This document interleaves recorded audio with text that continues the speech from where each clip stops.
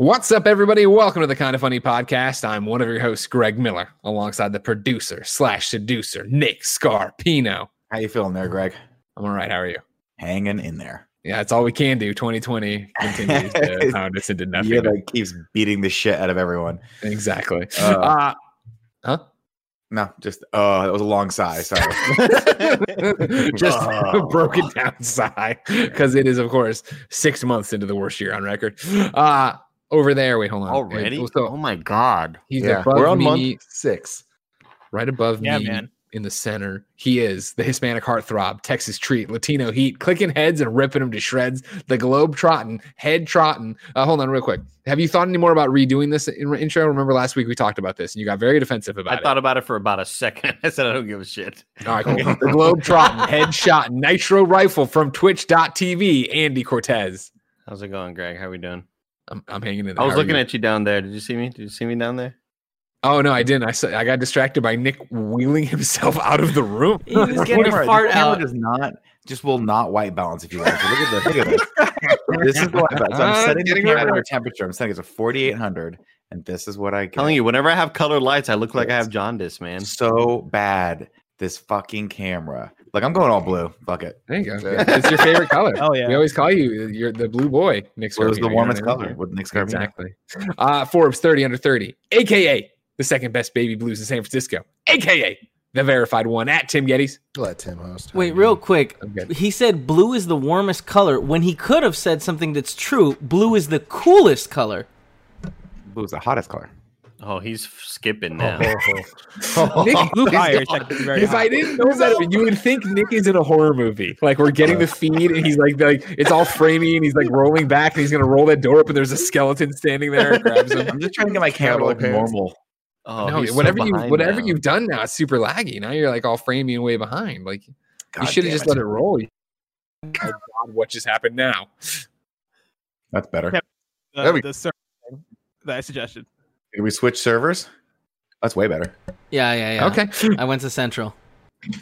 And rounding out the Pentet Awful podcast. the OKB's blessing Eddie Oye Jr. Have y'all heard about COVID-19? It's like getting real bad. It's a thing. Yeah. It's getting bad out there. I feel like 19,000 new cases In a week. seeing that. Yeah.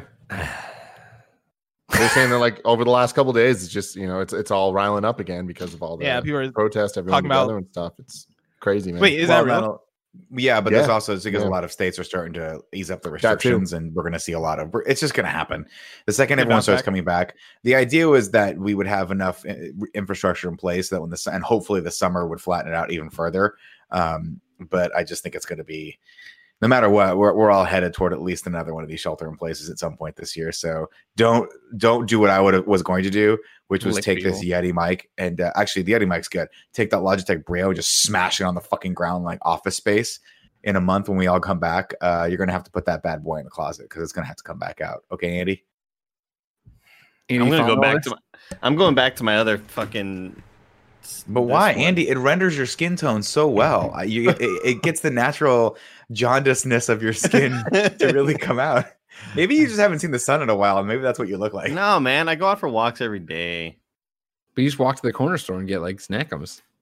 No. I walk up to this hill that Tim saw that this photo I posted of where I was, and Tim was like, "Oh wow, you really walked," and I was like, "Yeah, man, it's pretty far from where he is." I was really hoping you were going to say Tim was just like driving by and saw you. Yeah, just saw Andy. Just saw Andy walking and like followed you from a few blocks behind for a while. No. It's so hot in my room, man. It's Have you the same here. It's ridiculous. I'm just saying, Greg. Going. Yeah. I know that it would be a. There it is, Andy. Andy's getting the ring for again. I know it would be a commitment, but you and I, he's got two big curtains back there. We could hide behind them whenever we want. Wait for him to go to bed. Wait till he starts to snore a little. And then just slowly climb into the bed with him and start breathing hot air onto him. Hot air on me. Here's what I'm going to say, though. That's one way to do it, and I'm not against it. But here's the one way I want to go with it. Not enough spaghetti sauce pranks are happening these days. And there's so much that can be done with spaghetti sauce. Blessing, they want to prank me. That's what Yeah, I'm not listening to the podcast in a while. Is spaghetti sauce like a thing, like a running? No, thing? we're introducing it this week right now. All right. You're live. You're live Great. on the Spaghetti Sauce podcast on what we could do with it. Because it would be funny, of course, to get in there and breathe on him. But I think if he just keeps waking up in a bundle of spaghetti sauce, he doesn't know what's happening, right? No, he'll And then know when exactly what's happening. And then when he goes on one of these fucking walks he loves to do, he's out there on a walkabout trying to find himself, John Locke style, right? You know what we do? We get trash bags, varying sizes, Nick. We fill those with spaghetti sauce and then slowly start putting them in the room. Okay. The first I'm day into comes that. back, there's a tiny garbage bag full of spaghetti sauce. Like, that's weird. Now, Comes if back the next there's day, a bigger one, slightly bigger. Yeah, Nick Sarpino. if there's a Frame Island. shortage, if there's a shortage on spaghetti sauce, can we use oatmeal? Because I saw an episode of That 70s Show where they accidentally dumped a pot of oatmeal on Red's head, and boy was he steamed. And to be clear, like you saw an Whatever episode that wasn't like 10 years ago. You saw an No. episode where they did that. That was like the last couple days. Whatever 4 has days ago. happened in the last week is the thing that Nick will talk about the most. To be fair, that 70 Like- show is a great show. I mean, sure, it's a- sure, bless. But like, It you know, holds up. if Nick is referencing Shawshank Redemption, it's because he watched it last night. Okay, first off, this coming from the three people that cannot stop referencing episodes of The Office from like 10 years ago. Don't So, even get me started. Great show. It is great. Have you watched Space Force yet? Has anyone started watching Space Force No. yet? Dude, I watched episode 1. It's all right. Is it trash? I mean, No. it's not trash. It's like very fine. I watched the whole thing. I really enjoyed it. I've Yeah. heard from several Yeah. people that it's like it kind of didn't reach its expectations, you know, but it was still like a Impossible. 7.5 out of 10. Well, people Yeah, are that's expecting where- it to be that's like where the, I'm next at coming, with- the second coming of The Office, right? Isn't that Yeah, kind of but the I vibe thought that it was people gonna want? be- but it's like nothing like it though, which is the thing. Like, as somebody who's watched very few episodes of The Office, watching Space Force, I'm like, this has nothing in common with The Office aside from Steve Carell. Yeah. And the was good. showrunners or whatever. But I thought it was going to Yeah. be. I thought it was going to be a workplace style comedy like Parks and Rec or like The Office, where they have the one-on-one interviews and they're talking to the camera every once in a while. I thought it was going to be like, here's a documentary. We're a documentary crew filming the Space Force or whatever, but it's just a straight up like any other sitcom without That would have that been awesome. sort of. That would have been smarter. Yeah, you're right. Like from the preview that I've seen, it looks like a straightforward, just like single camera sitcom. Yeah, But it's Yeah. fine. I mean, Steve Carell's hair is great. He's got a great hairline. So I mean it's all it's gone fake. gray. But good for him. is it fake? I mean, yeah, he lost his hair. He was losing his hair like crazy in season 1 of The Office. Season Was 1 of he The really? Office, he's like, you wouldn't even recognize him. He's a Yeah. chud. No, God. Greg. No, that's not the proper use of that term. Isn't it? Google Chud, the movie Oh, Chud, and look at the That's- poster for it. That That's sounds like what a Chud product is. that they're selling Wait, for I like thought- a thermos. The Real Google quick, Chud. What wasn't it that they put a bunch of product in the hair? That's why it looks so thin in the first No. season. I thought we were I'm talking pretty about sure Chud. he I was was like, I don't remember Chud's hair. He was just losing. No, Steve Carell was just losing his So, hair. I don't- Cannibalistic humanoid underground dwellers. Dweller, That's the yeah. chud here. That's They're chud. not staying down. They're not staying down there anymore. Is the tagline. Well, that's a Yeah, dumb they're- tagline. They're gross looking. No, the other I'm tag. okay. There's another tagline here that says we can't hold them back anymore. That's better. Greg, look up Oh, Chud Dad from 2. Home Alone is in Chud. Look up Chud 2. Is that Panic in Manhattan? No, Daniel Chud 2. Stearns and Bud Chud? the Chud. Hell Chud too, yeah. Bud the Chud. Yeah, there he is. All right. Their first mistake was stealing a corpse. They're Why does that sound like something Greg would do? My first mistake was stealing a corpse. Their first mistake was stealing a corpse. Their second was waking him up. Tim, can the title of this episode be Kind of Funny No. Podcast? Our first mistake was stealing a corpse. No.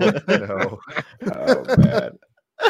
Ladies and gentlemen, this is the Kind of Funny Podcast. Each and every week, 4, sometimes 5 best friends gather on this table, each coming to talk about whatever it is that's going on in their lives. If you want to bullshit with us, you can head over to patreon.com/kindafunny. You, of course, can submit your topics for the show. You can get the show ad free. You can do the exclusive post show that is only available on patreon.com/kindafunny. Of course, if you have no bucks to toss our way, it's no big deal. You can get each and every episode on youtube.com/kindafunny podcast services around the globe each and every week. Different kind of episode, I would assume, this week. Housekeeping for you first, I guess. Thank you to our Patreon producers, Mohammed, Cameron Reagan, Kieran O'Donnell, Yeah, I got that. Steve Powers, Julie. Their first mistake was stealing a corpse. Steve Powers, Julian, the gluten-free gamer. How did you know that? Why is Chud 2 on your mind? Me? Yeah. I just Google it, and then I saw the image. I didn't believe Delaney the Chud was Twinning. real. Lee Polero, Dr. Farmer Mike. Is that a new one for anybody else? That's a new one I've for never me. heard that one. It's Yeah, I don't know James. how We you have can the be new both a Patreon doctor and a Well, farmer. no. I know that. I know. Let me. I'm sorry. Yeah, there's a lot. I don't mean is it. I know that it's a new name for the Kind of Funny podcast. I mean, like, has he been supporting the morning shows and I didn't see him? No. Because Dr. Farmer Mike No. sounds like a. But name here that's gonna we stand go. out and make Here what it is now. Here's what it is now. Dr. Farmer Mike, attorney at law. That's what it is now. right. He's Esquire. covering everything. Esquire. And then Connor Nolan is back. Remember Connor Nolan, everybody, from the earlier show? Kono. Kono. Yeah, no, Connor Kono's Dowell, best. remember? Kid I went to school with, Damn you, remember? Greg. I God grew up damn with you, that Greg. kid. Now we're just calling him that. The you know? joke made no sense the first time. Let's It bring makes it back. sense that I went to school with a kid named Connor Dowell, and Connor Nolan's name reminds me of that. So now Connor Nolan's nickname is Connor Dowell. Okay. Blessing, does that not make sense to you? Not at all. No. All right, and that's the show. Now we're into the thing. God, this fucking year, am I right? Yeah, it's Yeah, kicking man. it. It's kicking us up in Holy the ass, fucking man. shit. I can't believe it gets worse every day somehow. And we thought the pandemic would be enough, but now we're in a civil war. I mean, getting Yeah. ahead of it here, the headline of this video is Black Lives Matter because Black Lives Matter. And with everything that's going on right now, it's like we need to talk about this and continue to talk about this. I feel like we've always tried to, put our money where our mouth is and, stand up for what's right. But it's more important than ever now. And it's truly inspiring to see how many people are unified with all of this and trying their best, trying at all. I think we're so far from anything being actually solved, but it's definitely steps in the right direction. And it's a scary time, man. I can't even imagine how scary it is for other people that are not like me. But Well, the crazy thing is like the protests seemed like events that have happened like this in the past like 6 years seem to sort of spike a protest and then it comes down. It doesn't feel like anything's happening. This feels different. This feels like the collective energy of the anger and the fear of the pandemic going into this has made this like a super, like the energy is insane right now. And it is unleashed protests across the entire country, which is The world. pretty amazing to see. Yeah, well, I guess they are worldwide. I just think in terms of America, just because that's obviously the things that I'm seeing. Like, I see my friends go out to the protests in Oakland and get tear gassed, and it's like, fucking A, this is a crazy time we're living through right now. 2020 is going to go down as one of those years that hopefully a lot of my fingers crossed. You always see these things. You hope that a lot of positive stuff comes out of this, or at least some positive change comes out of this. Not the least of which is like, hey, maybe our response to just taking the pandemic, for instance, maybe our responses to future pandemics can be dictated by how much we've royally fucked this one up. And maybe we can learn something from that and maybe not disassociate ourselves from the World Health Organization like our president wants us to. And then as far as like the Black Lives Matter movement is concerned, I mean, I think this proves that there is so much far like distance to go in this still. And people are just at their fucking wits' end, and rightfully so. Like seeing protests go for a week across the entire nation on some level it's terrifying, but on some level there's a part of me that's like, yeah, that's what we should do. That's what people should be doing right now, because this is ridiculous. It's like ridiculous that this guy, it took them so long to arrest him. It took them so long to figure out. Now they're still going back and forth as to whether or not they should bring charges against the other 3 cops. And I'm like, that shouldn't even be a question. Like, why is any of this a question? But so, of course, if you somehow missed it, of course, May 25th, George Floyd was murdered in a suburb of Minneapolis, right? They call it a community, Powderhorn community. I'm not familiar enough with the Minneapolis breakdown there. And yeah, they immediately fired the 4 cops involved, finally arrested Derek Chauvin, right? And now we're waiting on that. But it took so long that, everything's spiraled out of control in terms of getting this ramped up and setting off this powder keg that I think is... it has been brewing for so long, but I think has been influenced so much by this pandemic that we're all locked up. You're all there. And obviously, is fueled by years and years. I mean, hundreds of years of this shit happening. Let alone the fact, whenever we talk about this and people bring up, like Kind of Funny is afraid to take a stand, or Kind of Funny doesn't talk about serious issues, or this issue even, I always go back, right? That, like, I had to look it up, but I remember the Ferguson episode of the Game Over Greg show, August 25th, 2014.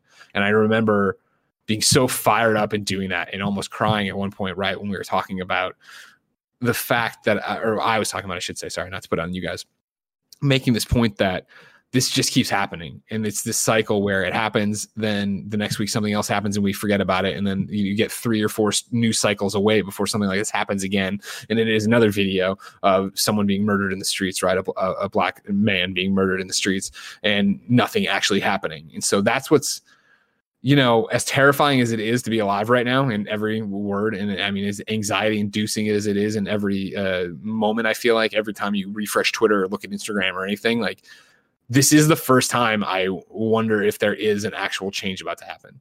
Like, if we can actually do something here, because I do feel like, obviously, with a Ferguson, with Black Lives Matter, with all the movements and all the black men who have been killed by police officers, right? There's the outcry, there's the sharing of the video, there's the think pieces, and then we move on. It does feel like, and granted, we're in the middle of it right now. We're in the storm still, right? A week removed. It still feels like this is a greater thing than before. Like, this is a bigger movement than before. If it does, kind of remind me of like the Me Too movement, where it's got a longer tail. Yeah, where I think we finally started seeing some action or whatever. And I try to be optimistic, and it's fucking hard to be, right? And I don't know. It's tough to sort of, it's tough to look at social media, and you always feel like you can do more. You always feel like, am I doing enough? At least I do. And I just want to try to amplify, black women and men voices out there that don't feel like they've really been listened to. And this is why all the anger is happening, because they haven't been listened to. Right. Yeah, for me, it's interesting because I think having a direct analog to the Me Too movement, I think one of the things that made that so important and have such a long tail was that people actually were held accountable and are now on trial, namely Harvey Weinstein being sort of the figurehead of the disgusting acts that people have perpetrated, specifically in Hollywood. Watching him go through trial and watching him disintegrate, I'm not saying like I don't derive any joy from that, because I don't derive any joy from any human being suffering at all. I don't care what they've done, but seeing him being held accountable and seeing a powerful Hollywood mogul like that actually go to jail, along with the likes of a guy like Bill Cosby, who was, being accused of being a serial rapist, that I think says a lot more than anything that we could possibly say on Twitter or on Instagram. I think that specifically for this is why I'm so disappointed that there wasn't swift action with these cops. At least take them into custody and figure out if like, and I hate to do that, but like, you see the video, right? As a district attorney, I know why they're like, we got to get this one right. There's no way we can't be like, we have to dot all our I's and cross all our T's on this, because this is a crazy issue. But like, at the same time, you see that, and you know that people, like, anyone could look at that and be like, oh, this guy's got to at least get arrested, right? Maybe there's extenuating circumstances that we'll deal with later, but take his ass into custody because he just blatantly killed someone. And they don't do that for a week. Like, come on, guys. What's like, how do you not expect this stuff to happen? And the more these things happen, the bigger the protests are going to be, until the people that are in charge, the head of the police, the local government, the state government, finally realize that if you let shit slide like this, well, then it's going to start hitting the city where it hurts, which is the property values and their wallets. And like, I hate to keep bringing it back to that, but really that's what it boils down to. Is it like, unless people start getting hit so hard financially that they don't get reelected, or then I don't know if there's ever going to be change that's effective. But for right now, for sure, the pandemic and now this protest is, if you're in government right now, you're thinking, holy shit, how the hell do we make it so that neither of these things never happen again? Because this is like cataclysmic for everything.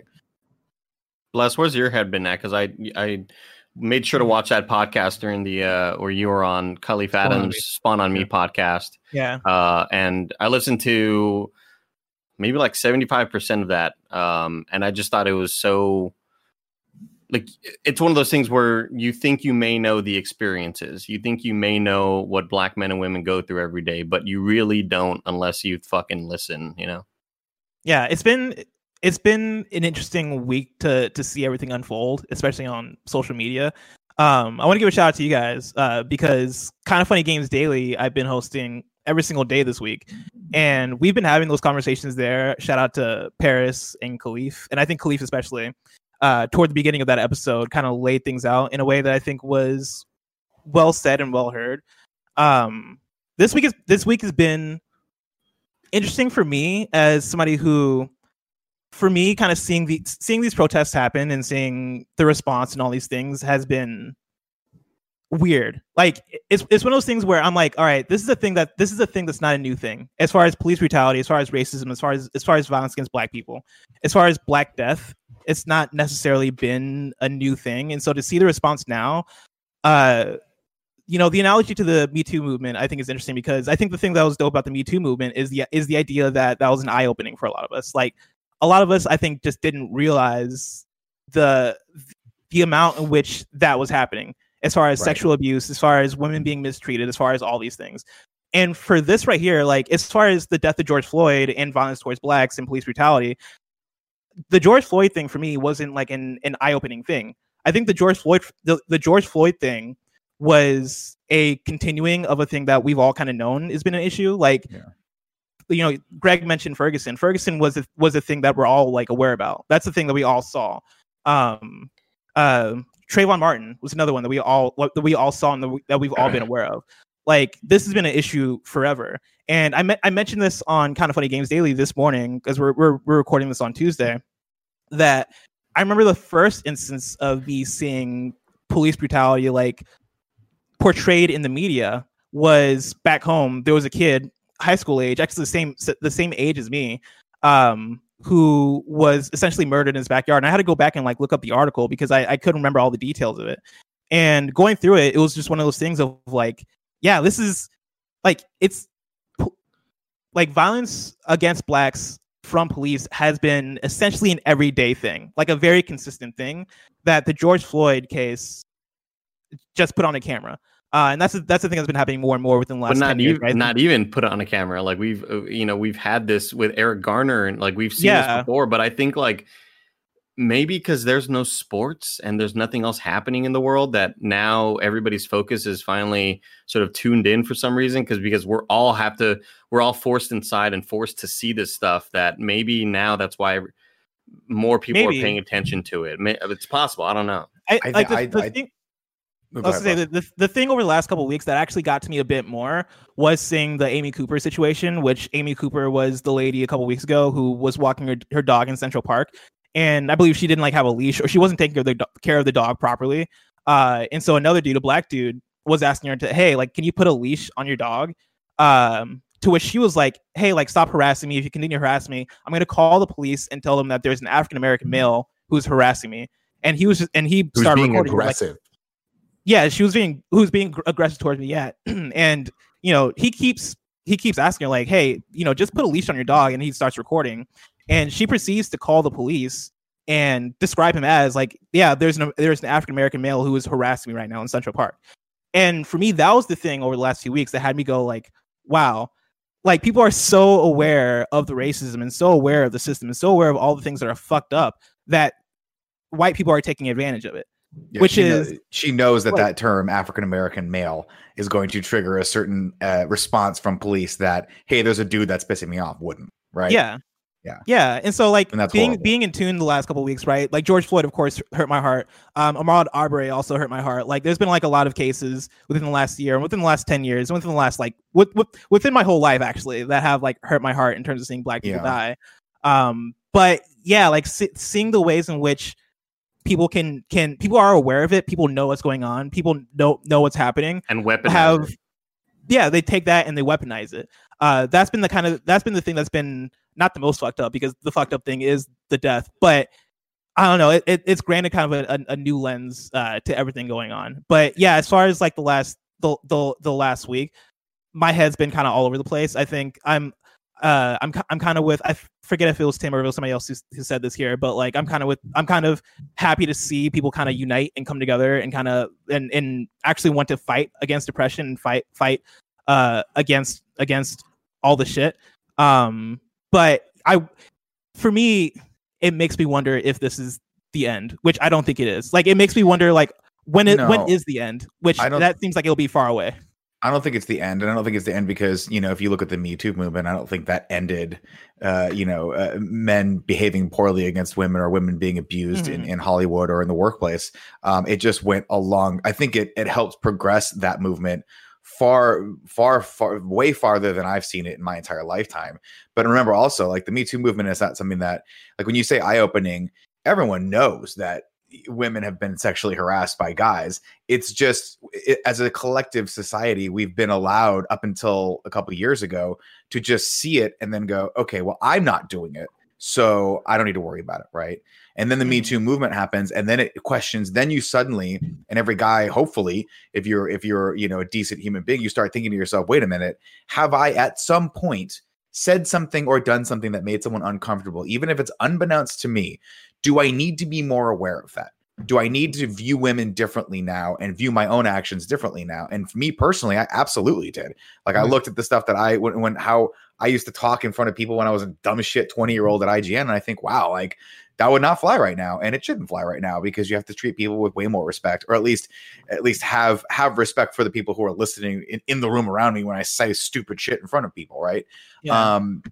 And so I feel like this, there's a difference between being eye-opening to the individual and having a collective eye-opening. And I feel like this is one of the first times I really feel like, okay, well, now we're seeing consequences. So now everyone's saying, oh shit, we can't push this anymore. We can't just go, that I don't do that, so I don't have to worry about it. Now everyone has to worry about it because everyone's standing up and making everyone worry about it.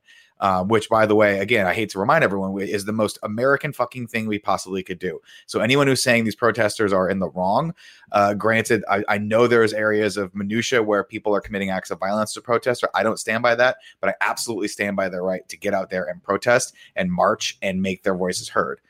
Because that is the most American thing we could possibly do. So when your president tells you shouldn't be doing that, he's wrong. Straight up wrong. There will take American out of it. It's not even about that. It's about doing the right thing and standing up for what is right. And I think that with all of this, I think, to me, the most important thing here is to not get distracted. And we've done this topic so many times now, and I feel like we've gone in circles about, like, what can we do? I don't know what to do. It's like, we need to just keep doing this. We all need to keep doing this. We all need to do it together. We need to be loud about it. And I think that the most important thing is not being distracted. It's not allowing yourself to get bogged down by the gatekeeping that happens, where someone tells you that you're doing it wrong, or that you're not doing this enough, or that you should have been doing this earlier, or this whatever. Take all of that and take it in, listen, and just make your next step based on the knowledge that you just learned. Don't fight with them. Don't argue with them. That's not the point. Like, if someone calls you a racist for something that you're trying to do, don't tell them, I'm not racist. Be not racist. Move forward and just be better with that. And I think that is something that so much of this right now is people getting bogged down in. It's like, this doesn't matter. People are dying. And they're not just dying now. They've been dying forever, and they're going to continue to keep dying. This isn't going to end. It'll never end. The Me Too thing will never end. None of this is going to end. It needs to get better, though. And I think that we all need to continue to do what we're doing and not be distracted by the nonsense that doesn't matter, the name calling, the whatever it is. None of that shit fucking matters. Yeah, I think I've kind of finally gotten to a point over this past week where it's just sort of, the emotions have just bottled up for so long, to the point where I'm just like, if there are no yeah buts with any of this.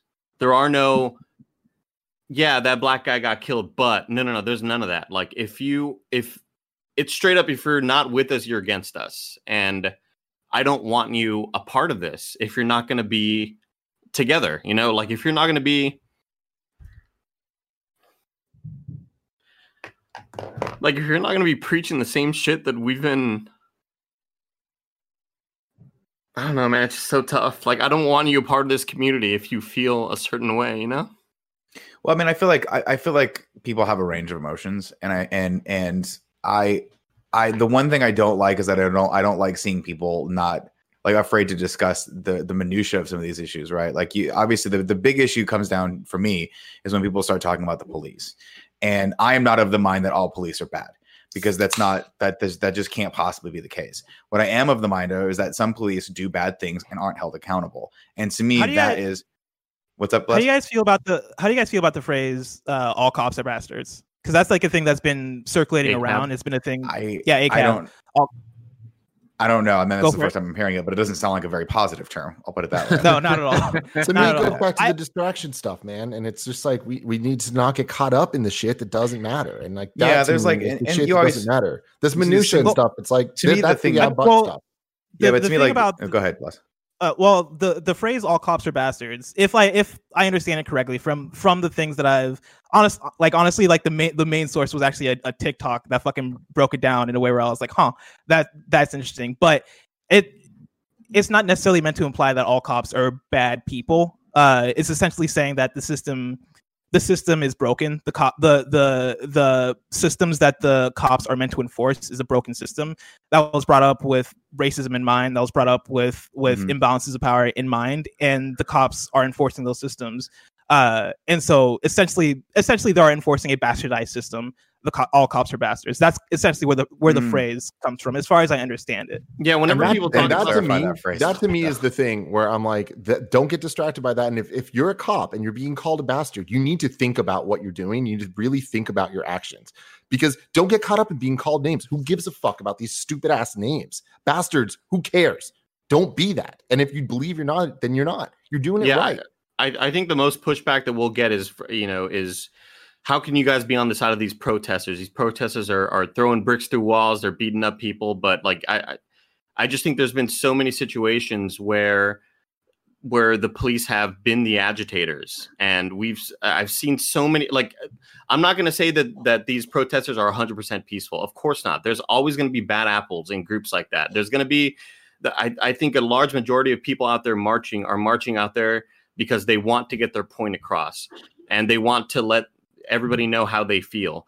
But there's going to be a small percentage of people that are just there to incite violence, that are just there to fuck shit up and throw bricks through windows and try to start fights and stuff. And then what eventually happens is people are getting fucking tear gas and shot with rubber bullets and getting their eyes knocked out and getting shot on their front porch or through their windows, like, or on their balconies, like. And it just keeps on multiplying and exponentially getting worse. And I think cops really need to look at this and be like, after watching Trump talk and sounding like a fucking dictator and sounding like an absolute like authoritarian leader that's just trying to say, like, if the army's coming after your ass, it's just, I can't believe evil. We've gotten to this point. Disgusting evil. It's insane, dude. Yeah, I mean, for just a note on the violence of protests. Like, I'm not going to sit here and say, like, just because you're mad, that means you can go do violence against another human being. That's never going to fly in my book, and I don't care what the political issue is. But like, again, I think it boils down to, if you're going out there and your purpose is to do violence, then you should be held accountable for that as well. If you're a human being and you attack another human being, I don't care if you think your cause is just. It's not cool. Or if you have a badge. Or if you have a badge. I was going to say the same goes for the cops, right? You cannot. Yeah. That is like at the core of our legal system. It should be about, if you break the law, you go to jail. And and for a lot of people who are wondering why there's frustration, is because that is not necessarily that core fundamental of our legal system doesn't necessarily apply to everyone. And that's not cool. Right. Yeah. There's two things that I think about this week that really annoy me to the point where, like, I can't deal with it. It's one is that, looking at this video, it should not be a question that these guys were in the wrong. Right. I mean, granted, they've had people come out and say, oh, he had a medical condition. He was this, he was that. OK, but you're still having 4 people's body weight on one person. And the guy was asking for help for 8.5 minutes. And this is what kills me, is that if I felt like I am in a place of as an American where I feel like the police are here to protect and serve me.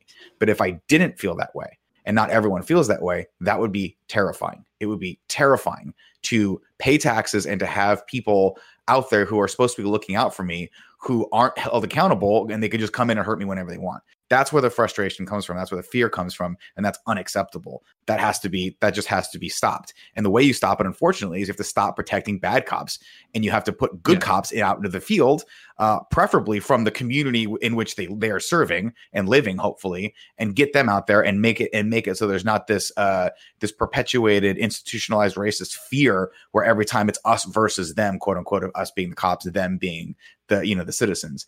And I think a lot of cops I talk to think about it as almost war, and it's like I don't know that it should be thought of like that, because that frames your mentality in such a a ones and zeros sort of like black and white issue, and it's not. It shouldn't be that way.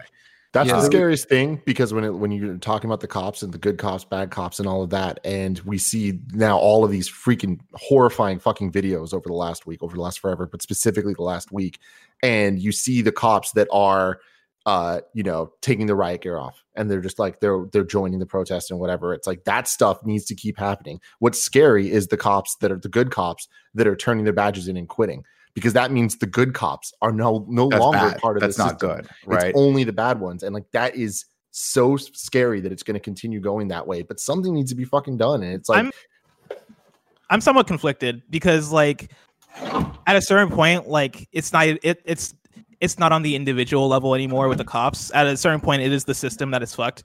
Like it is like the amount of power that cops have, and the amount of power that they can abuse, and they can do whatever they want. Like there's for so many people in this country, I think there's an inherent fear of police officers, like me included.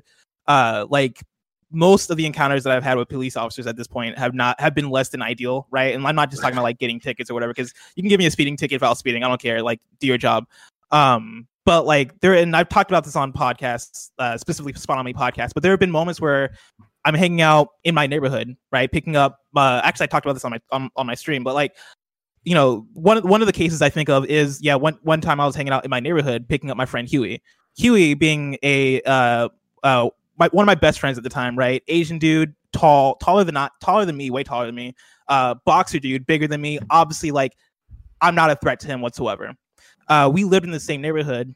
I went to pick him up, and I remember him coming to my car and being like, "Hey, what's going on? What's going on back there? Like, what's up with like the car parked behind you?" And I was like, "Wait, what? What's going on?" Looked in my mirror. There's an officer. The officer then approaches us and asks like, "Hey, is everything good?" And specifically like talks to Huey like, "Hey, like, are you good? Is everything good?" And me and Huey are both like, "Yeah, like we're fine. Like, what's up?" And he's just like, "Cool, I'm just checking." And he goes away, and it's like, me and Huey looked at each other like, what just happened? Why is this officer approaching us? And it wasn't until like halfway to our destination where we're like, oh yeah, you just got profiled, right? Like that's one case. Another case being, I remember hanging out with another group of friends, and people were kind of wilding out. It was like 9 p.m. It was dark. We were on campus, and I remember being approached by police officers because we're having a little bit too much fun, and they're essentially coming through to tell us to like chill, calm down, quiet down, yeah. And for some reason, we're essentially in a parking garage, because we're about to head home. And for some reason, the officer comes to me specifically, like approaches me specifically, and threatens to like search my car for weed and search my car for drugs if this continues. Me, who at that time, right, I was like 18 years old, was a college kid who was attending church, who would never touch a drug, like, was very confused about why that was happening to me specifically, as opposed to all the white people I was hanging around. And it's always a thing where I think back to it, and I'm like, oh, okay, I get it. Like there are quite a few situations like that I can point to why cops are not trusted by so many people. And like for me, it's not even necessarily on the cop. Like, cops as individuals are whatever, right? Like I remember I have a family friend that's a cop. 2014, my house caught on fire. He was the first person to show up to my home in order to check up on us, because he recognized the address and he wanted to make sure that we were good, right? Like that's a good person, right? That's a family friend. That's somebody who I appreciate. But at a certain point, the system is so fucked that I kind of understand cops being like, "Yo, I'm gonna resign because like this is wrong," right? Like we're serving like this government organization that like is fucked, right? Like all of us here know that Donald Trump is fucked. Donald Trump sucks at his job, should be fired, right? Like all of us know that, and all that stuff trickles down in a way where you look at what we have now. You look at the systems that are in place. You look at the systems that have been in place since this country has been established, right? And those systems are still in place. Like, it's one of those things where I don't know what the exact answer is. And to kind of what Tim was saying earlier, right? Like, I don't know if there is an end to it. Like, the only things that I know to do practically are, one, to speak up, two, to donate, vote, right? And not just in the presidential election, but on the local levels where things can actually get changed, right? As far as like when you look at police systems, like you can enact change on the local level as opposed to voting out a president. Like there's so much to be done. That like it's hard for me to even like identify officers as good officers and bad officers, right? Like the reason I bring up the phrase "all cops are bastards" is for the reason that like at a certain point I just don't trust any of you. Like I don't trust the system because y'all are scary. Like y'all are serving a power that doesn't like people who look like me. It just feels like they have carte blanche to kind of do whatever they want, you know? Yeah. And I just don't know what to do about it. As somebody who's black, I don't know what to do about it. And you also worry, will they even face consequences if they do something bad to me, you know, or something like it's that? It's not even a worry. They won't. Yeah. Right? Like that's the problem. And their unions will fight for them to keep their jobs and all that. I don't want to. The craziest thing to think about with the Floyd stuff, if I can just toss. Oh yeah, no, go for it. Go for it. It's just the idea of like, you know, what if this guy's been arrested, right? When this goes to trial, what if it goes like Rodney King, right? And that would be bad. They rule that he, that's underplaying it just a little bit. I'm a little fuzzy on the whole good bad thing, Egon. What do you mean? I mean, like to be fair though, if you go back and watch, I mean, both of these are very difficult for me to watch, and as I imagine they are for you guys. But you go back and watch the original Rodney King beating, and it's so unbelievable. So if you saw that and then you said, do these guys A, get away scot-free, or B, go to jail for life? I'd be like, oh, no fucking way they got away scot-free. It's ridiculous that they got off on that case. But yeah, I mean, sorry, Greg, I interrupted. No, that was it. I'm blessing you were driving somewhere if you still want to. Yeah, like I didn't want to like get into a point where I was like ranting the whole episode, but like to reference the shooting from back home, right? Like this was when I was in high school. This is happening in 2009. I had to look up the article because it was one of those things where as I was saying it on the podcast, I was on KFGD this morning. I was like, I gotta look that up because that was like a wild thing that I didn't realize was actually like a signifier for a larger issue that was going on. But I found the article. And the kid's name was Kewan Carrington, born in 1994, died in 2009, 15 years old. He was born July 14th, 1994 in Champaign, Illinois. So that would have meant he was born in the same hospital that I was 12 days after. And so like take that for what you will. I'm pulling this article and I'm going to read this article, and then I'm going to point to another article and read that one because like this is the thing that for me looking at today almost made me sick to my stomach. Right. Kewan Albert Carrington, 1994 through 2009. And this is looking back 10 years. This article reads, born in Champaign, Illinois on July 14th, 1994, Kewan Carrington was 15 years old when he was shot and killed by a Champaign police officer in 2009. The son of Rita Williams and Albert Carrington, he was a student at the Ready Program School where he enjoyed working on computers and playing basketball. Carrington's mother, Rita Williams, passed away from pancreatic cancer in 2008, and Rhonda Williams, his aunt, had welcomed him into her home. On October 9th, a rainy October afternoon, Carrington had forgotten his key to his aunt's house. His class for the Regional Educational Alternative for Developing Youth program was canceled for the day, and he had no other plans. Locked out of that home, Carrington and his friend, Jashawn Manning Carter, made their way to the backyard with hopes of finding cover to get out of the rain. A suspicious neighbor who noticed the teens assumed they were attempting to break into the home, called the police, and reported a burglary in progress. Champaign Police Chief R.T. Finney was the first to respond to the call and found the two boys in the backyard. Finney demanded that they get on the ground of the muddy yard, knowing that he and his friend had done nothing wrong. Kewan Carrington attempted to walk away. Finney reportedly grabbed Carrington, initiating a physical struggle between the two. When Officer Daniel Norbitz, a 14-year veteran of the Champaign Police Force, arrived at the Williams home, he did not know whether the boys were armed, but he drew his pistol as a precaution. Norbitz stated that he fired his gun accidentally. The bullet had went through Carrington's left elbow and into his heart. Within an hour of the initial confrontation, Carrington died at the Carl Foundation Hospital in Urbana, Illinois. And Carl also hospital would be the hospital where both of us were probably born, right? And this went down, I believe, in Garden Hills neighborhood, which is a neighborhood that is literally down the street from where I grew up and where I live, right?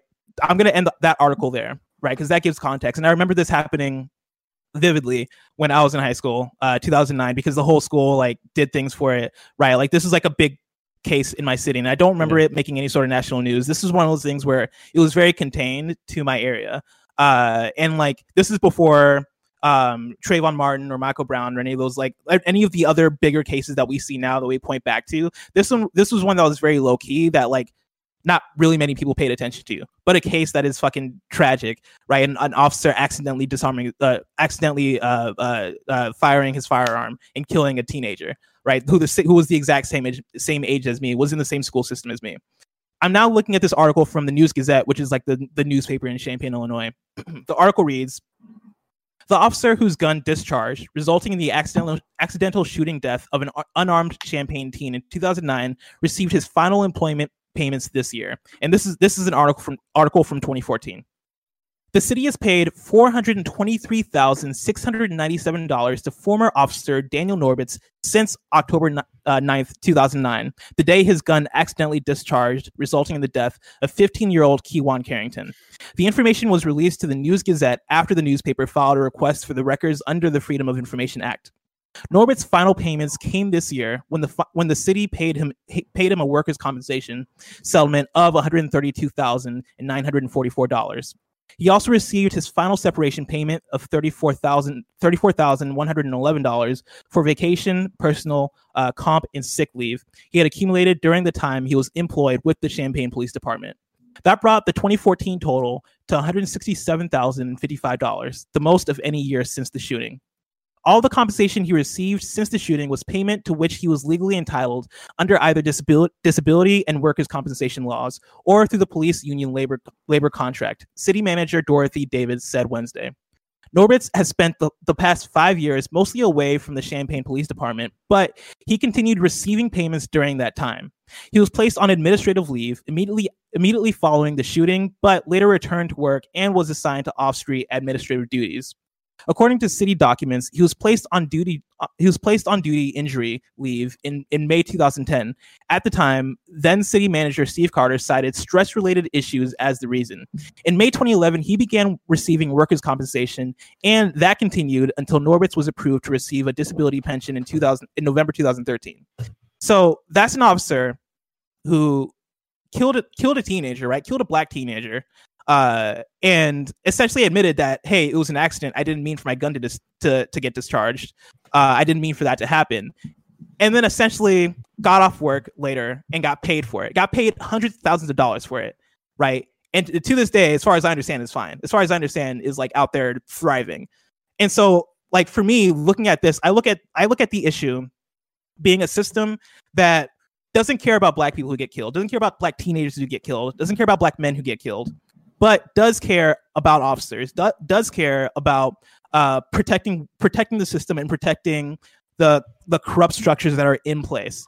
And for me, that's kind of the takeaway for me for this week, right? Remembering the story and looking into it and understanding how fucking tragic it is and how fucking tragic everything is going on is. And so that's where I'll leave it for now.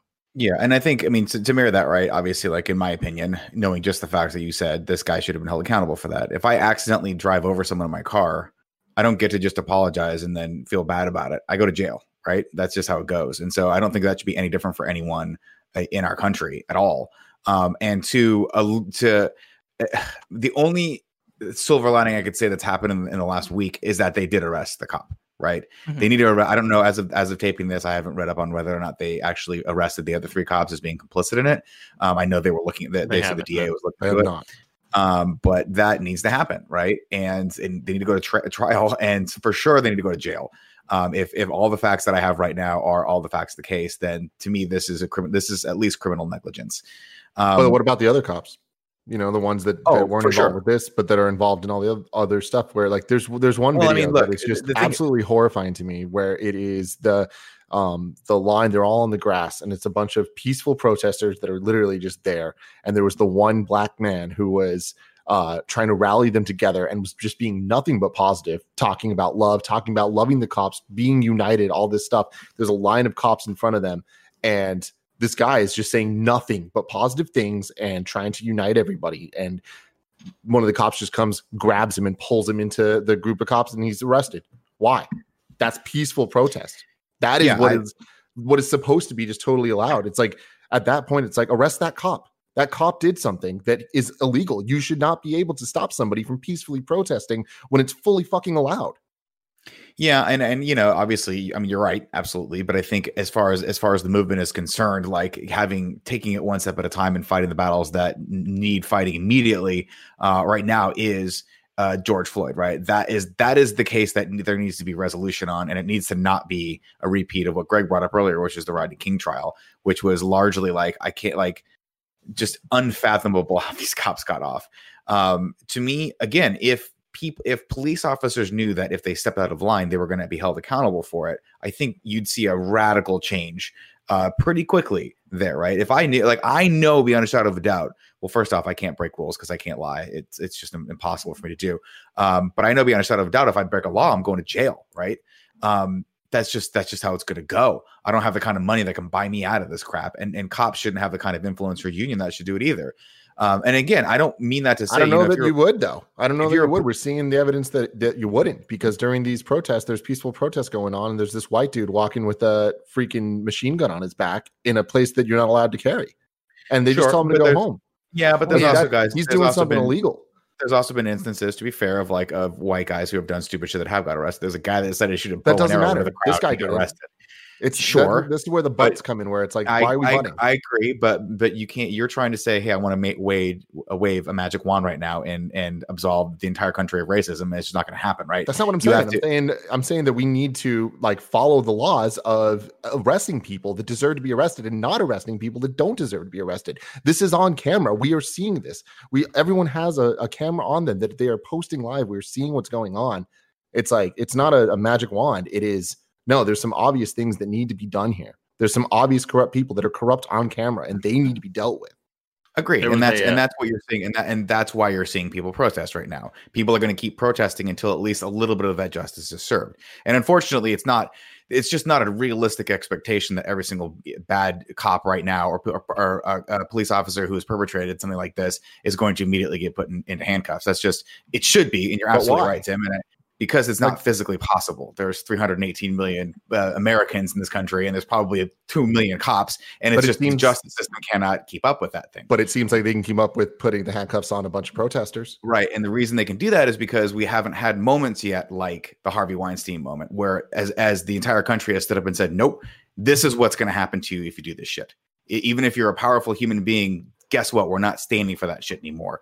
And what I'm hoping is that the George Floyd case can actually hopefully be the tip of that spear, where when a cop thinks, oh, maybe I'm going to just harass this young black man who's hanging out with his white friend on the side, he thinks twice about that, because he's seen that he knows he's stepping over that line, and he's seen consequences for it. And really, that's all. That's at the heart of the issue, is that people think they can operate with impunity, and they can. So we need to, as a society, and this is what hopefully we're seeing right now, is that everyone needs to get out of their house, or at least vote with their wallet, donate to a good cause, use your platform to talk about this stuff, and tell people it's not okay, so that the next time a cop thinks about abusing his or her power, they think twice about that. I say this with all, I am not on the line, by the way, of saying all cops are evil or all cops are bastards, whatever that line is. And I know, no disrespect to you, Blessing, on that one. I know there's minutia to that, but I don't think that all cops are evil. And in fact, I don't think the vast majority of cops are evil. I think the more important point that Blessing made was that the system allows those who are evil to operate with impunity, and we can't allow that anymore. We cannot. Every time something like this happens, there needs to be equal, or not equal, but harsher consequences on the other side with protests, letting people know it's not okay. Putting the pressure on the Minnesota mayor and the governor to be like, what are you going to do? Because we're going to stand on your front lawn until you prove to us that the people we are paying to protect us are actually here to do just that. Those people standing on the lawn are getting arrested. Of course they are, because they're going to get arrested, right? Because I think there's so many different things coming together at once, which is why it's so not only deafening, but such a weight for everyone and a burden for everyone to carry. And obviously, this is like anything else we do, where we're saying all this from our lovely houses and rooms in San Francisco and shit like that. Don't get me wrong, I'm not saying woe is us, but I think everybody has this malaise to them and what the fuck's going on. But it is George Floyd, right? But then it's this thing that keeps getting exacerbated by seeing what we're talking about, where suddenly it is broad strokes and it is everybody being piled together, where when, you know, you're talking about protesters, when I think of the protesters, I'm thinking of the people who are marching. I'm thinking of the people with signs. I'm thinking of everybody taking a knee. I'm thinking of the amazing things we've talked about here of seeing police put down their riot gear, take a knee. I think it was down in one of the Los Angeles counties last night, right, where they had an agreement or whatever, where the cops are like, hey, like you have to go home by curfew. Like, we'll only do that if you kneel with us. And they're like, oh, totally. And they kneeled with them, and sure shit, at like 7:00, everybody went home, right? But then there's another group, when you talk to other people, they're thinking protesters, and they're putting the rioters in there that are burning things down and looting and doing all these things. And it's getting all mixed up in the same way that I think it's easy to mix up that there are these good cop stories, there's these bad cop stories. It's Trump out there stoking the fires and talking about the National Guard and going on this firing tear gas. You can hear the tear gas going off while he's giving the speech to then go over to the church to hold up a Bible. It's all of these things getting layered. And I think the church itself was like, what the fuck are you doing? Don't do that in our church. It's the thing, you know, what you're talking about, Nick, of, you know, wanting to see justice in this George Floyd thing. The other thing, obviously, we're all looking for is from these videos, right? You are seeing of police using excessive force. We mentioned Minnesota, right? The firing the paint gun into the people's porch while they're sitting there filming him. It's the one I think of NYPD where the two cop cars roll up to that barricade and one just guns it into them or whatever. Like, those are such shocking, terrible, horrible videos that need to be seen, obviously, to understand what the fuck's going on out there and see the abuse of power. But then it's that you need to see that as well. Like I see yesterday, I pulled, right? Or is it? It's from today. This is the Wall Street Journal. NYPD opens probe into officers who drove police cars into protesters. Right, like. You need to see that, but you need to see it crack, and you need the names, and you need suspensions. It's the thing going around right now with badge numbers being covered up, and then NYPD saying that's because of COVID deaths, when in reality, is it? No, it's you trying to hide who's doing it.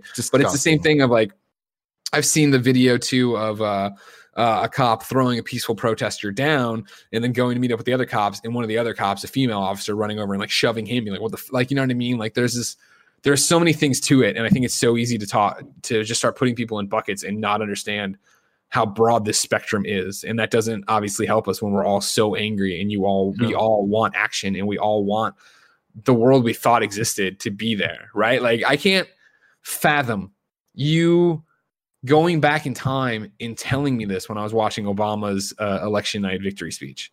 Like, I thought, like, don't get me wrong, I didn't think racism was dead, but I thought we had just made such a progressive move in this country, right? And to sit there and be like, 12 years later, right? To be like, oh, hey, it's all falling apart. It's worse than ever. We have this more bigoted president than ever. Like, you know what I mean? Who's not like, he's sounded the klaxons to let everybody who wants to be a racist come out and do it. He's giving the speech specifically calling out the Second Amendment, so that the argument being it reads into that, you know, the right to bear arms, so that his MAGA people will go out there and carry their arms in this thing. It's just like, Jesus fucking Christ. Yeah, like, it's all really bad fan fiction. I think that for me, that's part of what, like, I understand what you're saying with the Harvey Weinstein moment of we need that, but I don't even know if that's possible at this point with this specific issue, because with Harvey Weinstein, right? Like, I think for so many people, that was a point of us going like, oh shoot, this, like, for men specifically, like, oh shoot, this is way worse than we thought. Like, this is a thing that like we all perpetuate and just fucking like either didn't realize or we were just all okay with and didn't care. And I think at a certain point, like, most of us hold hands in the fact that harassing women is bad, right? Sexual abuse is bad. Like, you know, Louis C.K. jerking off in front of people is horrible. Like, that you shouldn't do those things. And that's the thing we can all hold hands on.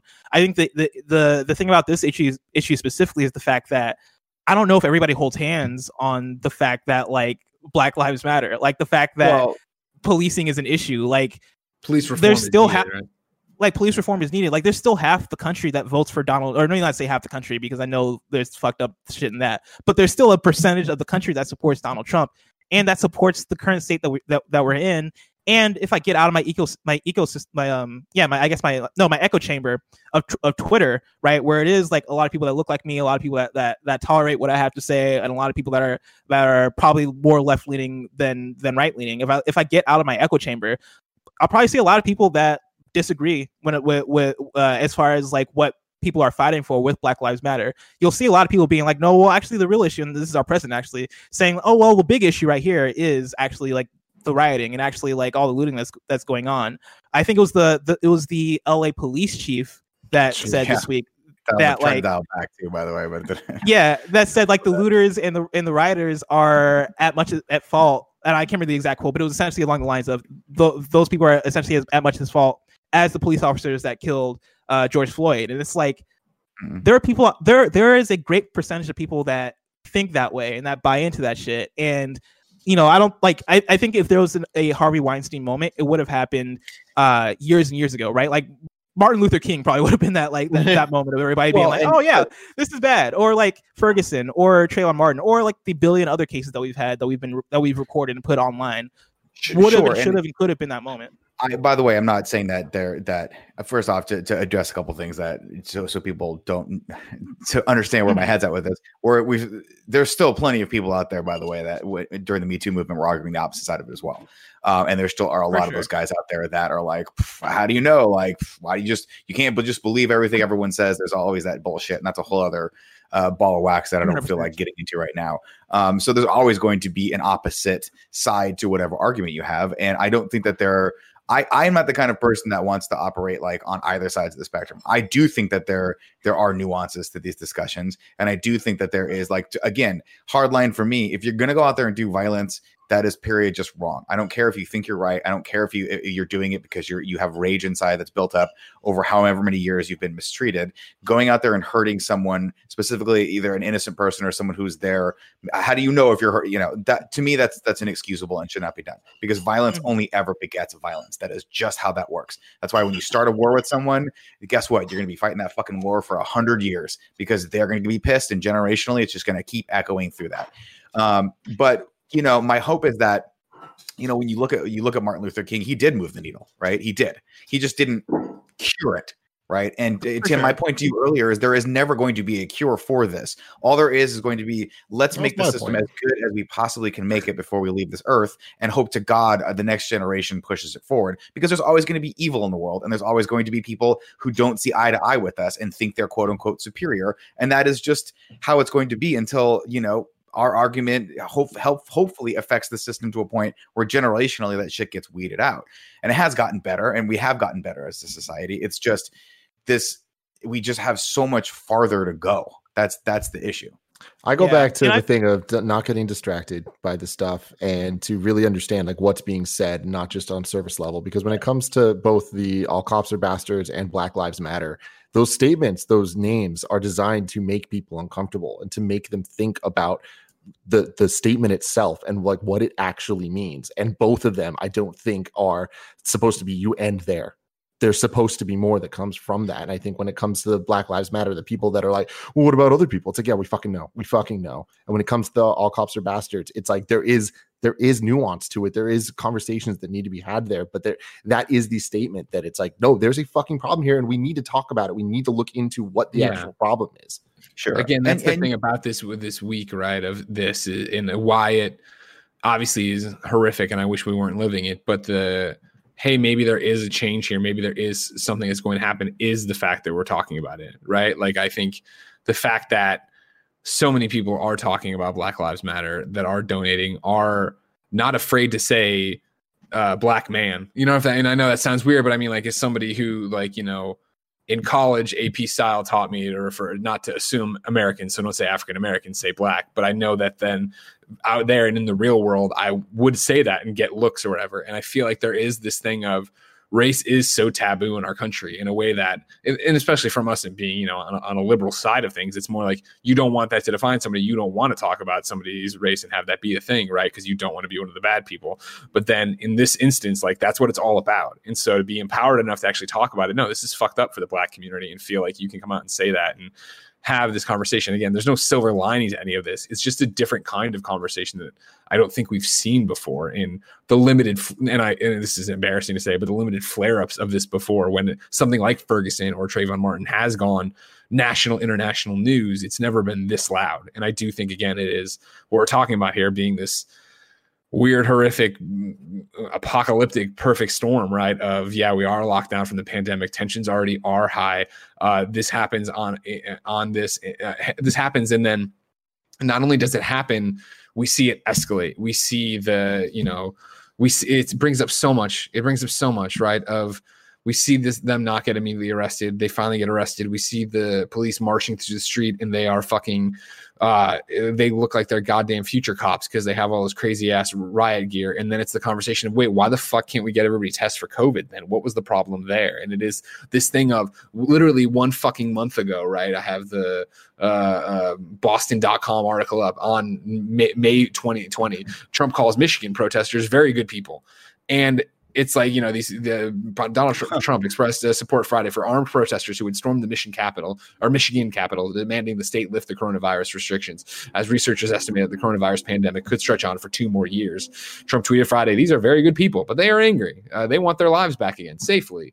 And then you cut back to the rhetoric and how he's been tweeting about this thing and how he's been talking about this. Antifa is a terrorist organization. Yeah, and yeah, exactly. And like you can point to, because it is that thing of, I don't want to fall into the same thing I'm trying to talk about, right? Of painting with these broad brushes and stuff. And like, I'm going off of his tweets there. You can go read the speech he did yesterday, right? Where he's talking about doing this. And he is saying, I am a president of law and order and an ally of the peaceful protesters.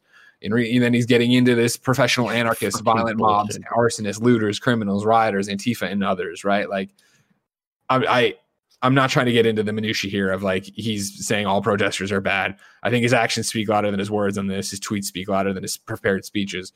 I digress, though, right? Like, there's so much going on at once that we're literally on a powder keg, and I do wonder what's going to happen. And it's that thing of trying to think of the past 2 days, right, have actually been on a shoot for the first time in forever.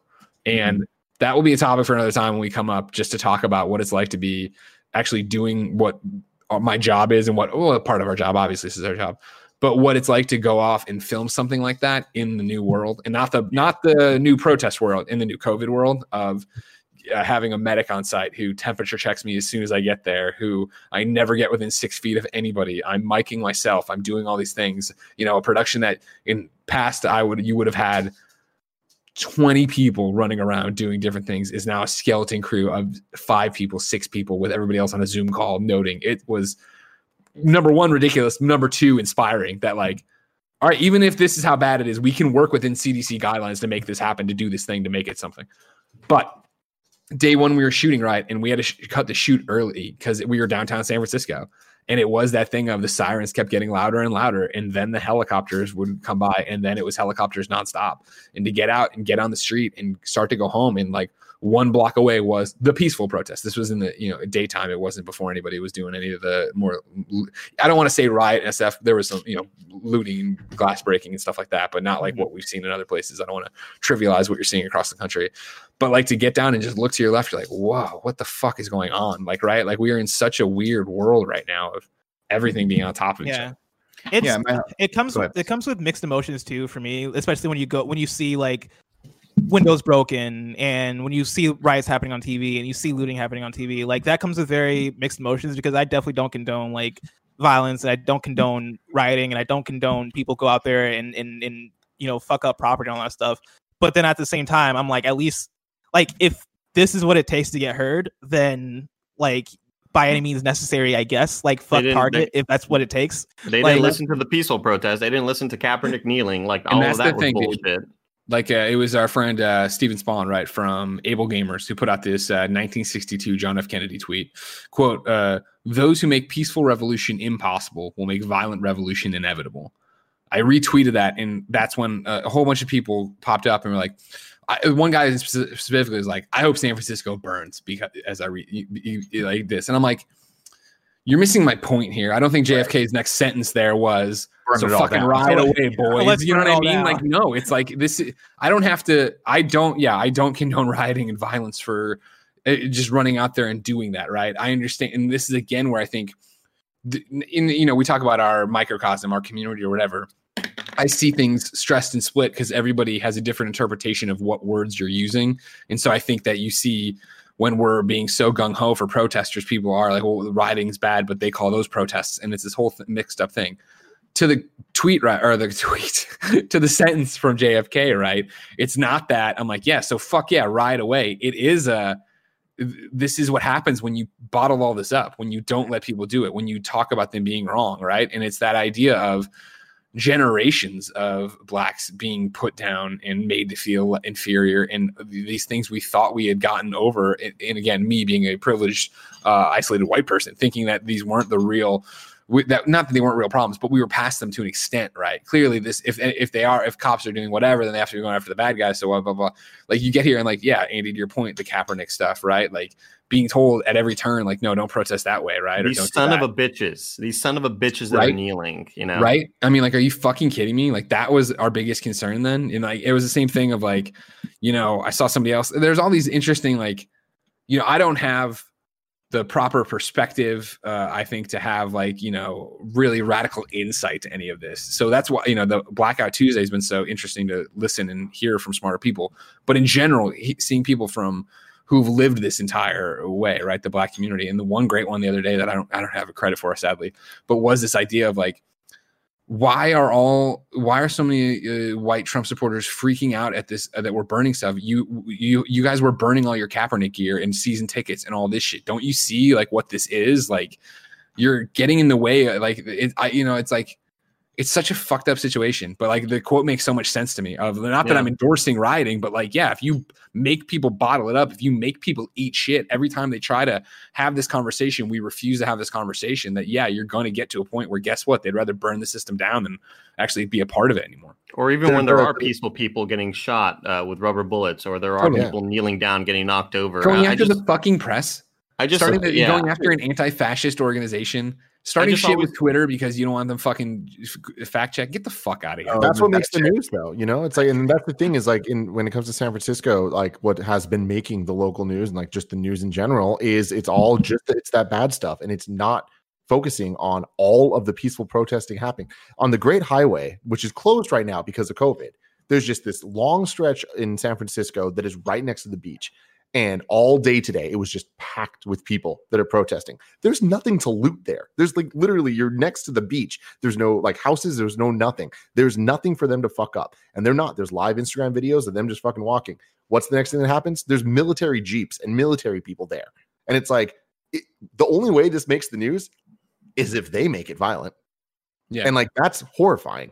Because otherwise, the peaceful protest. And I don't understand how so many law enforcement, National Guard, whatever, authority figures have stepped on the rake on this one, where it's like, it's exactly what we're talking about. Like when you fuck up the peaceful protests, right? Like I've seen so many good ones, and we've seen so many videos, right? But of the guys, they're screaming at a black officer, right? And he's just literally talking. He's huge. He's talking to them, like talking down, not in a bad way, but like in terms of height. Like he's if taller. I was talking to Andy, how you always talk to me? Andy's so tiny, you know what I mean? Beautiful. And he's like, you know, explaining it all very simply. And then they're like, "Why didn't you tell me? What about why did you go over there?" He's like, well, "I went over there and told him to shut the fuck up."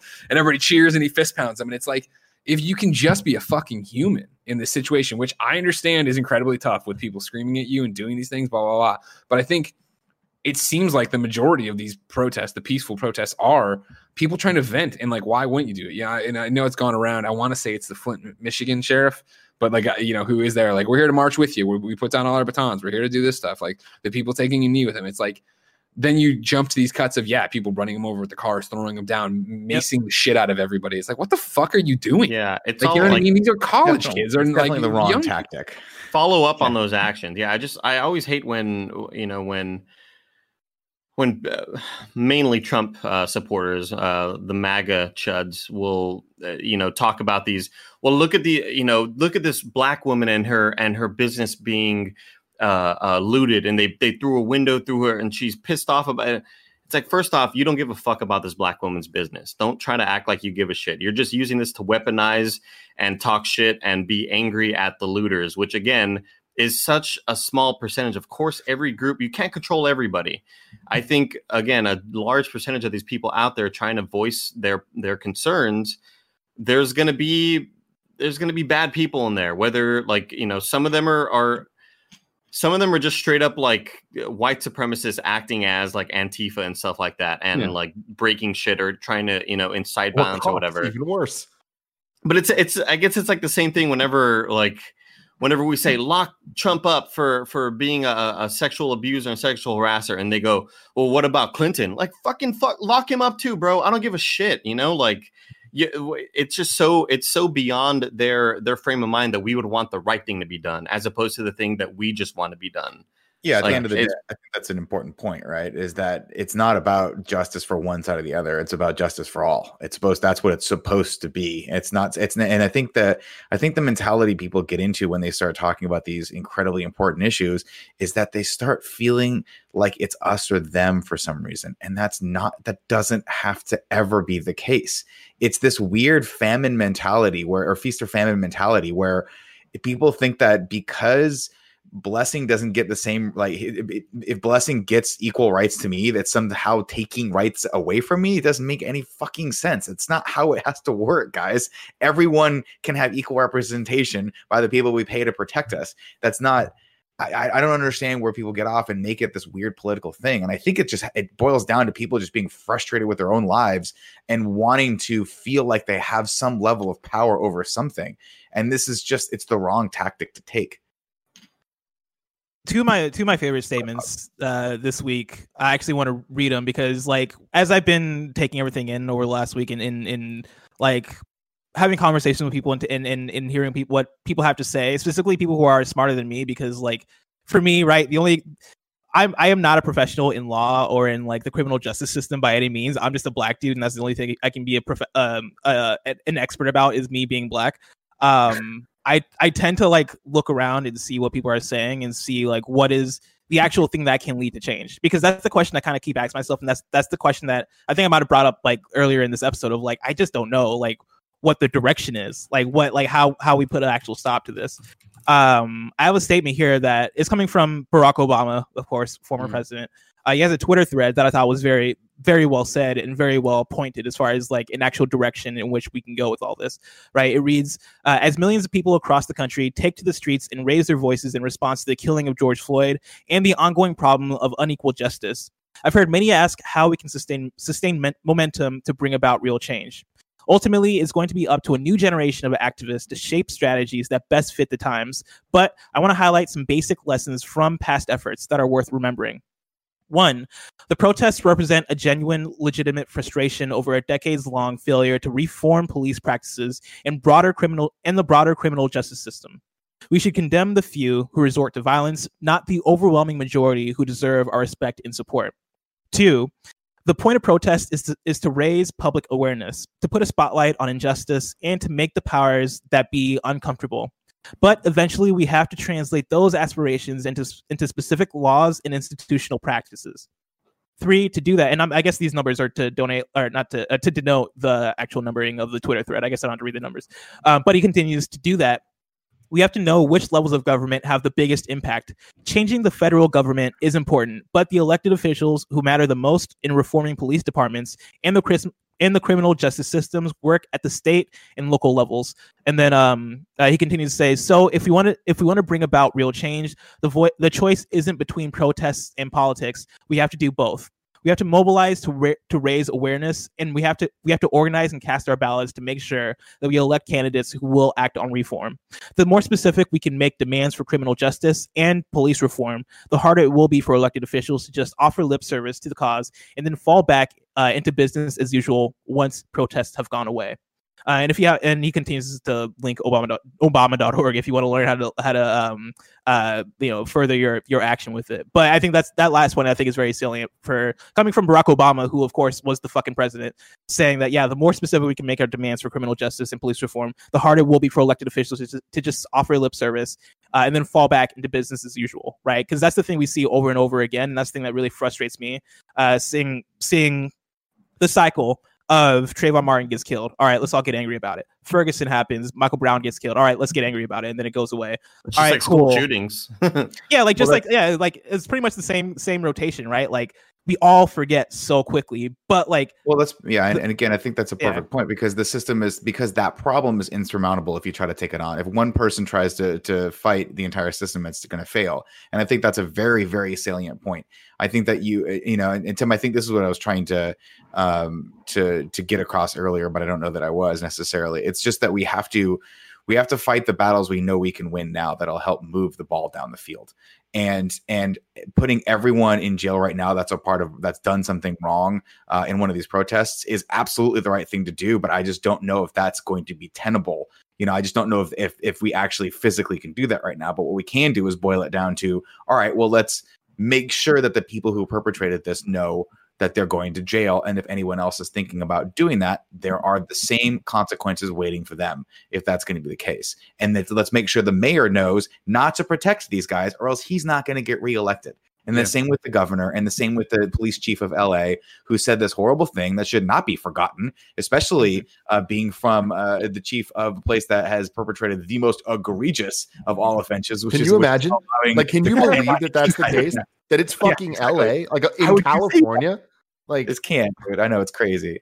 And granted, I doubt it's the same police chief from back in the day with Rodney King beatings. I'm sure. No, that makes it even worse. But yeah, you would, out of all people, you should not say things like that, knowing fully well the ramifications of what happened the last time that went down. But I think that was a really good point. And then to bring in the second statement, right? Like a lot of brands have been talking, and we all talked about this on KFGD also this morning between me and Khalif, right? But a lot of brands have been speaking out and like saying things. And I think the ultimate takeaway from for me and Khalif was that like it's very easy to say things. It's very easy to like come out and have lip service, right? But the thing that we actually look forward to when brands speak is action. There is one brand that had a statement that fucking blew me away, and that is Ben & Jerry's. Ben & Jerry's statement on this whole situation is fucking crazy. They're no strangers to this shit, man. They're the GOAT. On their website, benjerry.com, they have like essentially like a blog page, right? And they posted with a huge image that says, "We must dismantle white supremacy." And they have a whole blog post here that I want to read, because coming from Ben & Jerry's, this is incredible. It says, "All of us at Ben & Jerry's are outraged about the murder of another black person by Minneapolis police officers last week and the continued violent response by police against protesters. We have to speak out. We have to stand together with the victims of murder, marginalization, and repression because of their skin color, and with those who seek justice through protests across the country. We have to say his name, George Floyd. George Floyd was a son, a brother, a father, and a friend. The police officer who put his knee on George Floyd's neck and the police officers who stood by and watched didn't just murder George Floyd. They stole him. They stole him from his family and his friends and his church and his community, and from his own future. The murder of George Floyd was the result of inhumane police brutality that is perpetuated by a culture of white supremacy. What happened to George Floyd was not the result of a bad apple. It was the predictable consequence of a racist and prejudiced system and a culture that has treated black bodies as the enemy from the beginning. What happened to George Floyd in Minneapolis is the fruit born of toxic seeds planted on the shores of our country in Jamestown in 1619, when the first enslaved men and women arrived on this continent. Floyd is the latest in a long list of names that stretches back to that time and that shore. Some of those names we know: Ahmaud Arbery, Breonna Taylor, Oscar Grant, Eric Garner, Trayvon Martin, Michael Brown, Emmett Till, Martin Luther King.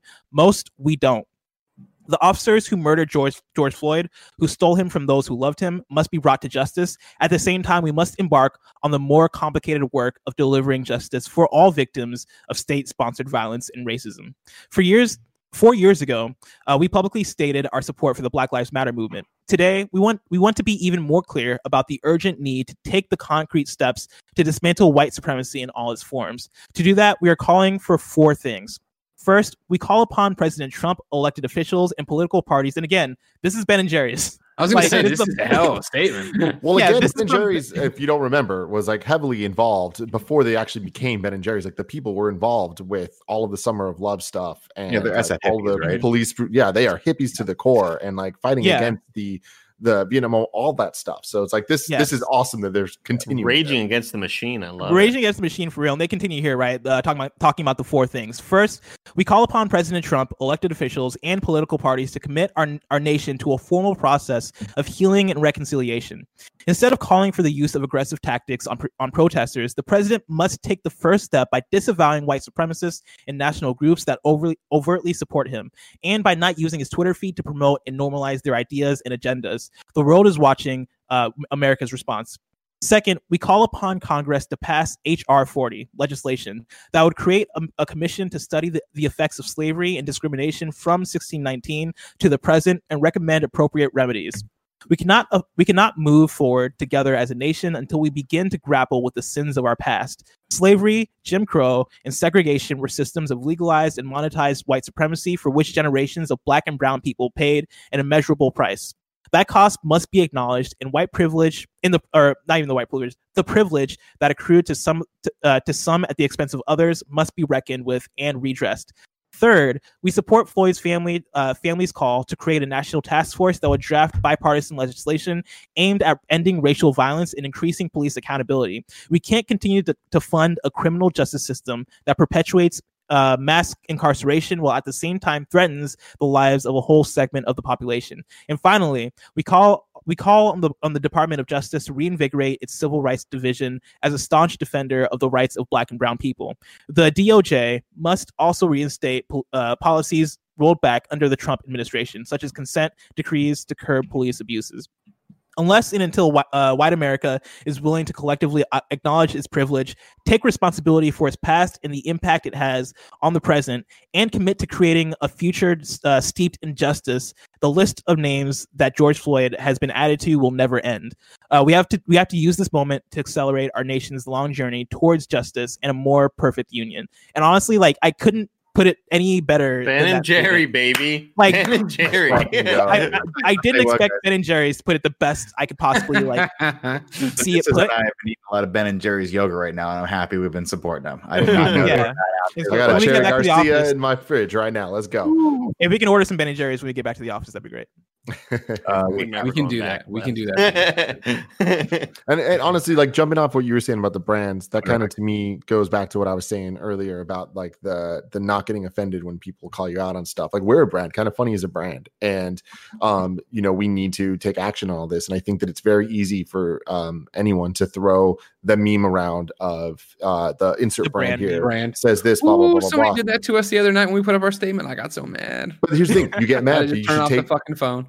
But you should take that anger and then turn it around. Just keep doing what you're doing, which is the right thing. Say that again. What happened?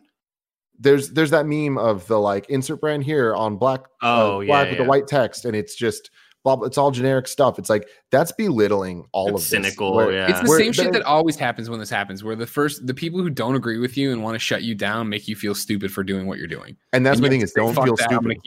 You cannot feel stupid. And it's like, if you feel like you're being called out, it's not about you. And like, that's the thing that you just need to keep going and listen to that feedback. And next time, make a better step. I think a very, very key element of where me having to act this way is today there was like, cool, it's the Blackout Tuesday. Everyone is going to, do X, Y, and Z. And one of those things is post the black square. What's the first thing that happens? People post the black square. There's people giving feedback of like, no, you're burying the voices. This is about don't do it on hashtag you're silencing and you're all this stuff.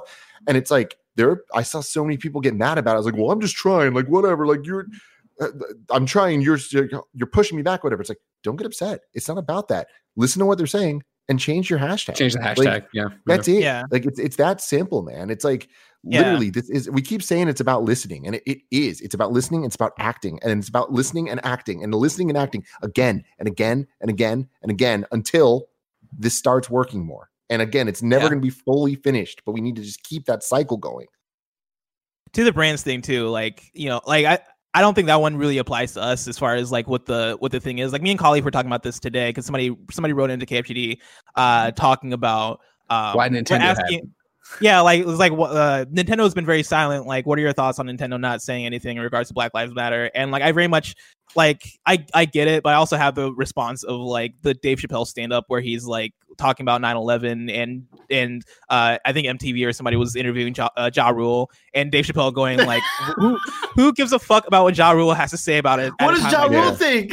And, Yeah, and where real is quick, Ja? though, Bless, I do just want to say there is an update to this that an artist in Nintendo confirms Nintendo hasn't tweeted anything today, and they haven't made a statement about it, but they are matching donations and double matching donations for employees. So it's like That's really good. they are doing things.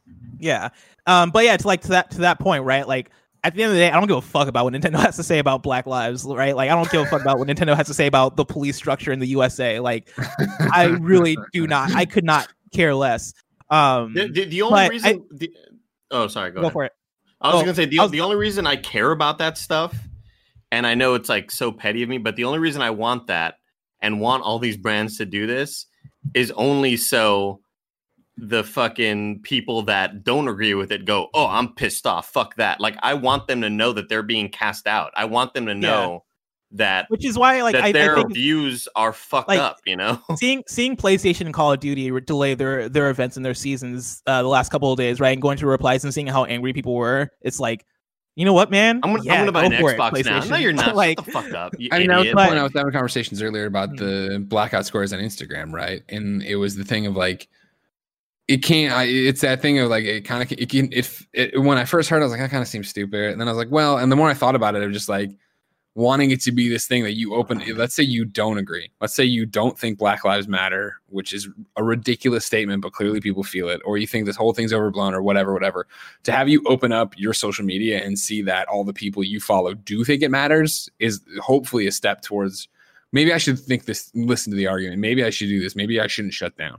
Yeah, I think that's important too, right? Because the idea of how this is inevitably and eventually going to be solved is that people are going to realize the absurdity in at the core of what racism is, in that it's just a weird, stupid, perceived value of one person over another, and it has no foundation in reality. Really, it has zero. And so the way that's going to get weeded out, and I don't want to boil it down to this. This is going to sound insensitive, but is to have a stronger branding campaign on the side of people who aren't racist as opposed to the opposite side, right? And to see a lot of companies who people look up to for various different reasons come in and stand by that level of messaging is incredibly important. It's incredibly important that the companies that you look at, I mean, and I disagree with you, Blessy, just a little bit, is like, I do care what Nintendo thinks because I want to support people that are on the right side of history. And that's the side of history that I believe in. And for them to put their money where their mouth is, I think is incredibly important.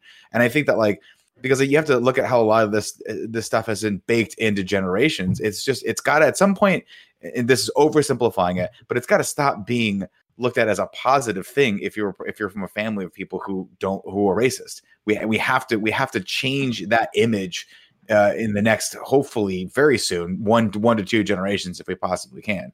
But I think it's awesome that Nintendo's doing that. That's really cool. Well, to loop back around, because I didn't even finish my point. My point was that I was driving to was that, like, when it comes to that brand meme, right, and like the purpose of it and what it's saying, right, like a lot of it is like the heart of it is saying we get so many statements that aren't saying anything, that aren't doing anything, right? Like there's so many statements from brands that came out on Friday and Saturday that were like, hey, we stand with Black people, or hey, we disavow racism, and it's like that's the easiest, weakest racism thing to say, is right? bad. Like racism is bad. That's the thing that we all agree with. Like even the people that I don't agree with that racism is bad.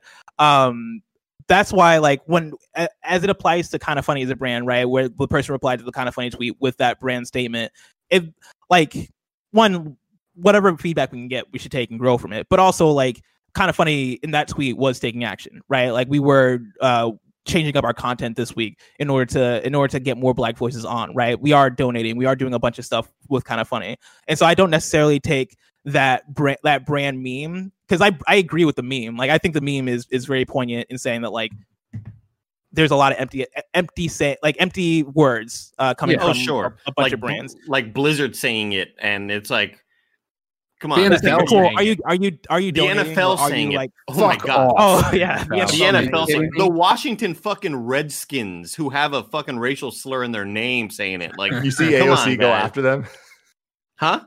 No. AOC went after them for that. Oh, really? No, I didn't. They're like, change your fucking name. You can't say this. Really, change your fucking name. But yeah, like that I think when I went or when brands want to speak out and actually like take a stance and take a position with this sort of thing, like my preferred thing would be to see some sort of action that actually seems like it takes sacrifice. And so like when I look at PlayStation and the Call of Duty things, right, and they're moving their events, right, like that's the thing that actually affects how the company goes. And of course those are also like there's marketing looped into that, and there's like PR and stuff that's probably looped into that too, as far as like this week's not the week to launch a PS5 reveal event. But they also could have just spun it any other way and said like we believe now is the best time for video. Like, yeah, it's a weird one to kind of get around. And yeah, I mean, and this is not to bash PlayStation at all, but undoubtedly someone was like, "Hey, this is a bad look, right? We should probably punt this." But to a degree, it is still hitting their pocketbook, and so you have to. It is respect that. And like their specific statement for me kind of brought it back a little bit of them being like, hey, we want to take a step back and let the voices that matter shine. Whatever like the intent was behind the push, as far as like them as a company and them probably just not wanting to announce shit this week, them having that statement at the end of it tunes in the whole PlayStation audience that sees that and goes, there's a bigger thing going on. And it seems like they're doing a thing in order to like help us focus in on what is going on. And they're matching donations. At least they're not tone deaf, right? They're not just being like, "Oh, okay, here's our new console." It's like, okay, we get it. This ain't the biggest shit right now that people need to deal with. Well, let's take a step back. Sorry, Tim, I cut you off. No, I'm just saying, and PlayStation's matching donations. It's like It isn't just words. It's like, it's like all this stuff. It would affect their pocketbook one way or another. This goes back to what I'm saying. It's like PlayStation needs to look at all this and not worry about the people that are criticizing them. They need to just keep listening to feedback and making the right make the right decisions. Just keep going. Yeah, agreed. It's a frustrating time to be alive. The biggest takeaway, obviously, I think, and there's a lot of takeaways. Donate if you can. Black Lives Matter, etc. Mainly vote. Register to vote. I think that's like we're talking about local elections for your sheriff. Obviously, this national election coming up if you're in America for November. I went and with all this anger, not knowing what to do with any of it, I went and bought. I mean, I donated to different organizations as well, but I went and bought Joe Biden shirts. I'm like, all right, let's go. Like, it's time to get on fucking board. Like, I got to do what I can. You know what I mean? We all got to do what we can to change this because it's just. I know I'm sounding like a broken record. I don't even care. Don't get distracted. There's going to be so many distractions out there, and there's so many fights that need to be fought. Don't fight ones that are going to tire you out. I agree with that. 100%. Be better to each other. Trump. Also true. I agree. Also, fuck your target. if I can't get rights, fuck your target. It's a trade-off, I guess. Ladies and gentlemen, this is the Kind of Funny podcast each and every week. 4, sometimes 5 best friends gather on this table, each coming to bullshit around with each other. If you want to be a part of that, head over to patreon.com/kindoffunny, where you can be part of the show, get it ad-free, and get the exclusive post show we're about to record. You can also head over to youtube.com/kindoffunny. Podcast services around the globe each and every week to get it. Until next time, we got a post show to do, but it's been our pleasure to serve you.